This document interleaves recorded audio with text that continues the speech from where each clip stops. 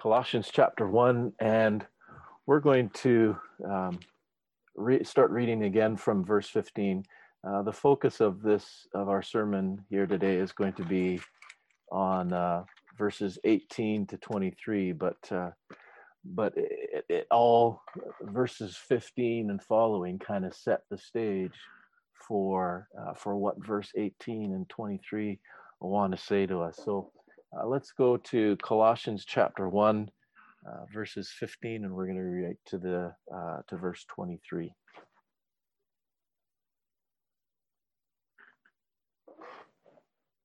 Here's what Paul wrote to the church in Colossae. He, Jesus, is the visible image of the invisible God, the firstborn of all creation. For by him all things were created in heaven and on earth, visible and invisible, whether thrones or dominions or rulers or authorities. All things were created through him and for him. And he is before all things, and in him all things hold together. He is the head of the body, the church. He is the beginning, the firstborn from the dead, that in everything he might be preeminent. For in him all of the fullness of God was pleased to dwell, and through him to reconcile to himself all things, whether on earth or in heaven, making peace by the blood of his cross. And you, who were once alienated and hostile in mind, doing evil deeds, he has now reconciled in his body of flesh by his death, in order to present you holy and blameless and above reproach before him, if indeed you continue in the faith, stable and steadfast, not shifting from the hope of the gospel that you heard, which has been proclaimed in all creation under heaven, and of which I, Paul, have become a minister. Jesus Christ, just as he was the firstborn of creation, as we read there in verse 15. And last week we talked about what that meant, that he was the prototype of all creation, that he was the image in which all of humanity was created. So even though he wasn't necessarily the first one that was born, because his human life began at what we celebrate at Christmas, he was the model for which all creation was modeled. He was the preeminent one, that all other creation receive their blessing through.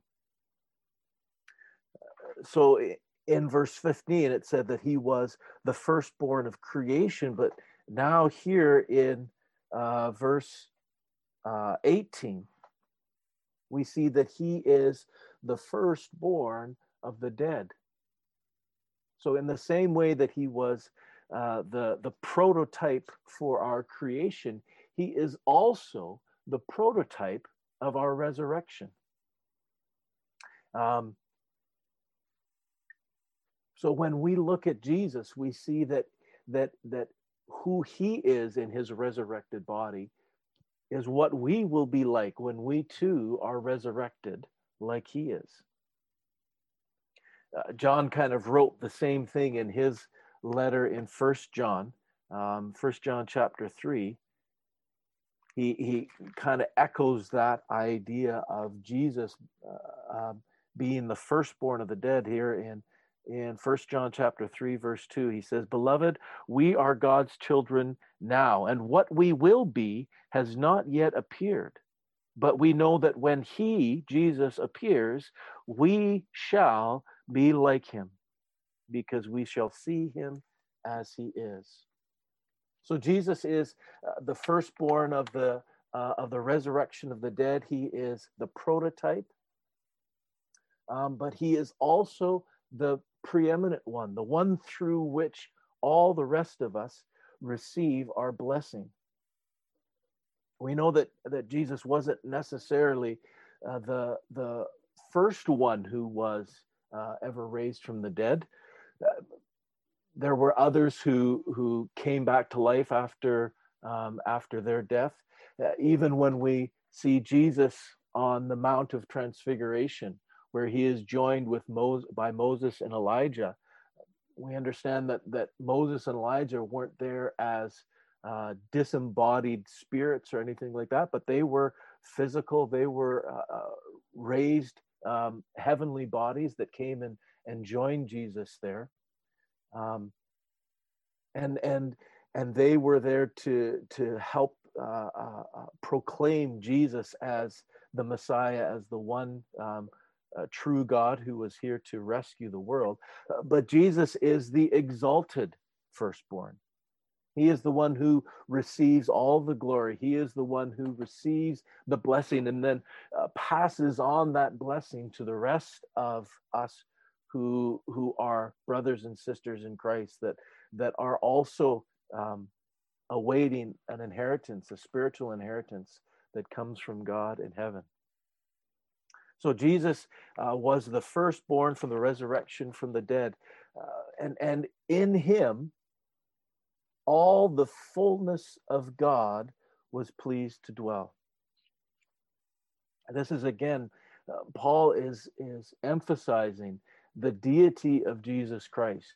There is no one and no place, nothing that could contain all of the fullness of God except God himself. When Solomon is blessing the temple, as they finished the consecration of the temple, the construction, and then went through the consecration of the temple, Solomon prays and asks God that he would come and dwell and fill this place, but recognize that not even this temple would be able to contain the fullness of all who God was. There isn't any other human or any other living being or any place that could contain, even this universe is too limited to contain the fullness of all that God is. And yet Paul is identifying that in Jesus, this human being, this firstborn of creation and firstborn of the resurrection of the dead, contained the fullness of God. It's clear that he understood Jesus to be the Almighty God himself. Now, this would be an unthinkable concept for a Jewish person in the first century, to think that the fullness of God would be able to be contained in a human being. Especially one of Paul's education and his tradition as a Pharisee. This idea of a human containing the fullness of God was unthinkable. And yet, this is a clear message, not only of Paul's, but of Peter's, of John's, of all of the apostles. This was the message that was being proclaimed throughout the first century Rome.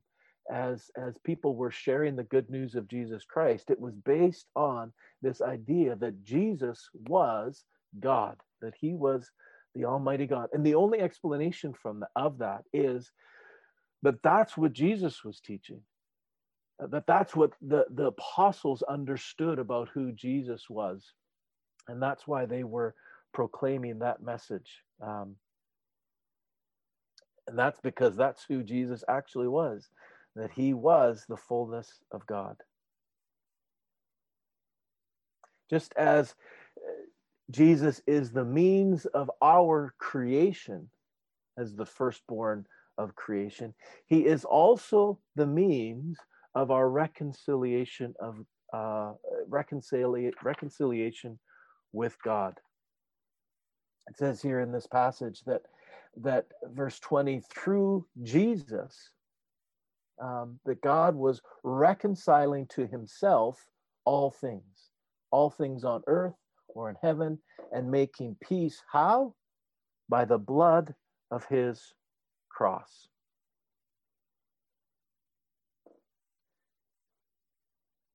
Human sin has corrupted all things. There isn't any part of creation that hasn't been tainted in some way by the fall of humanity, by our rebellion against God. And if any of this is to have any eternal value, it needs to be redeemed. It needs to be recreated by God in a new reconciled image. And so Jesus' death reconciles all things. His death reconciles all of creation. It reconciles all of humanity to himself. And that is accomplished through his death and the blood that was spilt on the cross.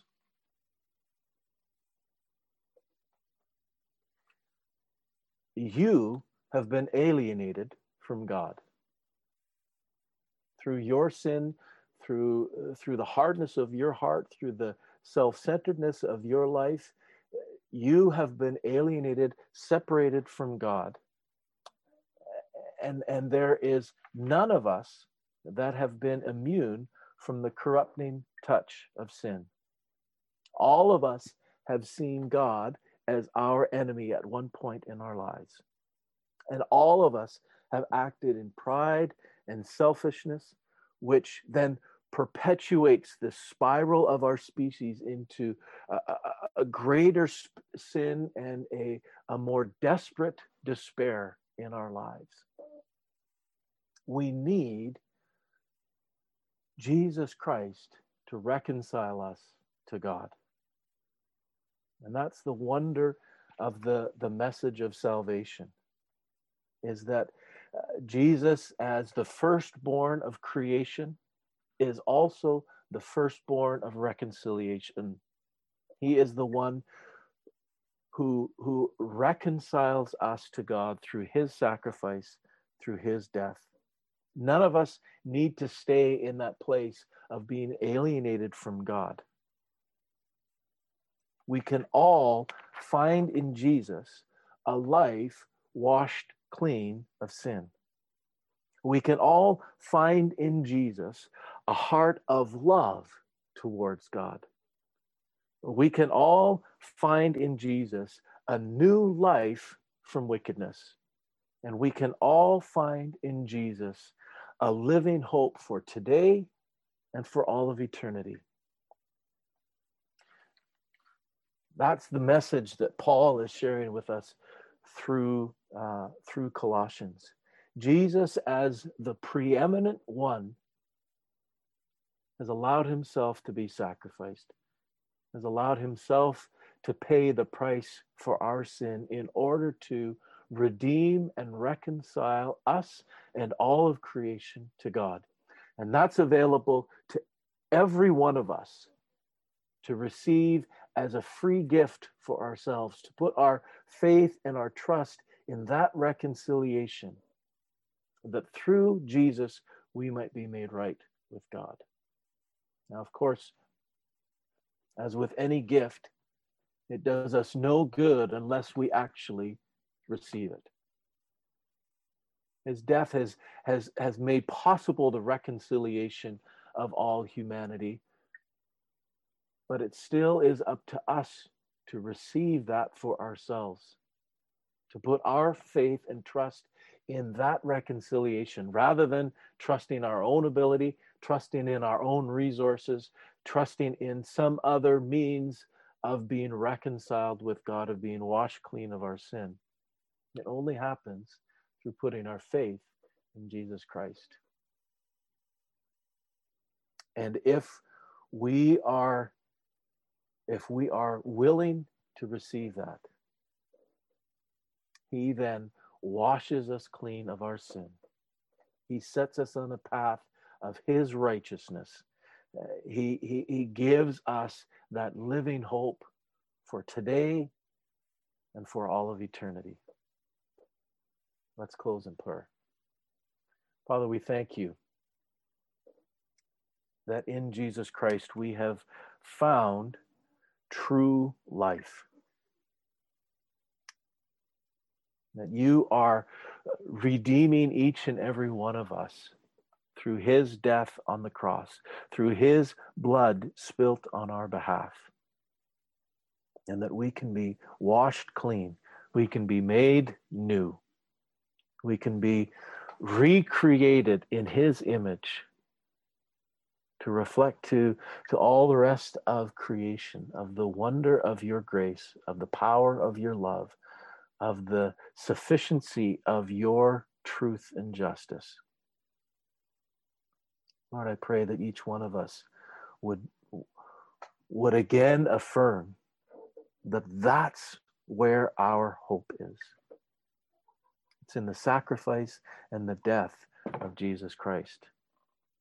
And that it's only through trusting in him that we can have new life. Lord, as we go out into this week, would we carry that hope with us? Would we carry that reconciliation with us? Would we walk in the newness of life that you have provided so that we would then be effective testimony and witness, ambassadors and agents of your grace in this world, proclaiming to all who would hear that there is life in Jesus Christ alone. Thank you for this powerful passage in our lives and the truth that it contains. In Jesus' name we pray. Amen.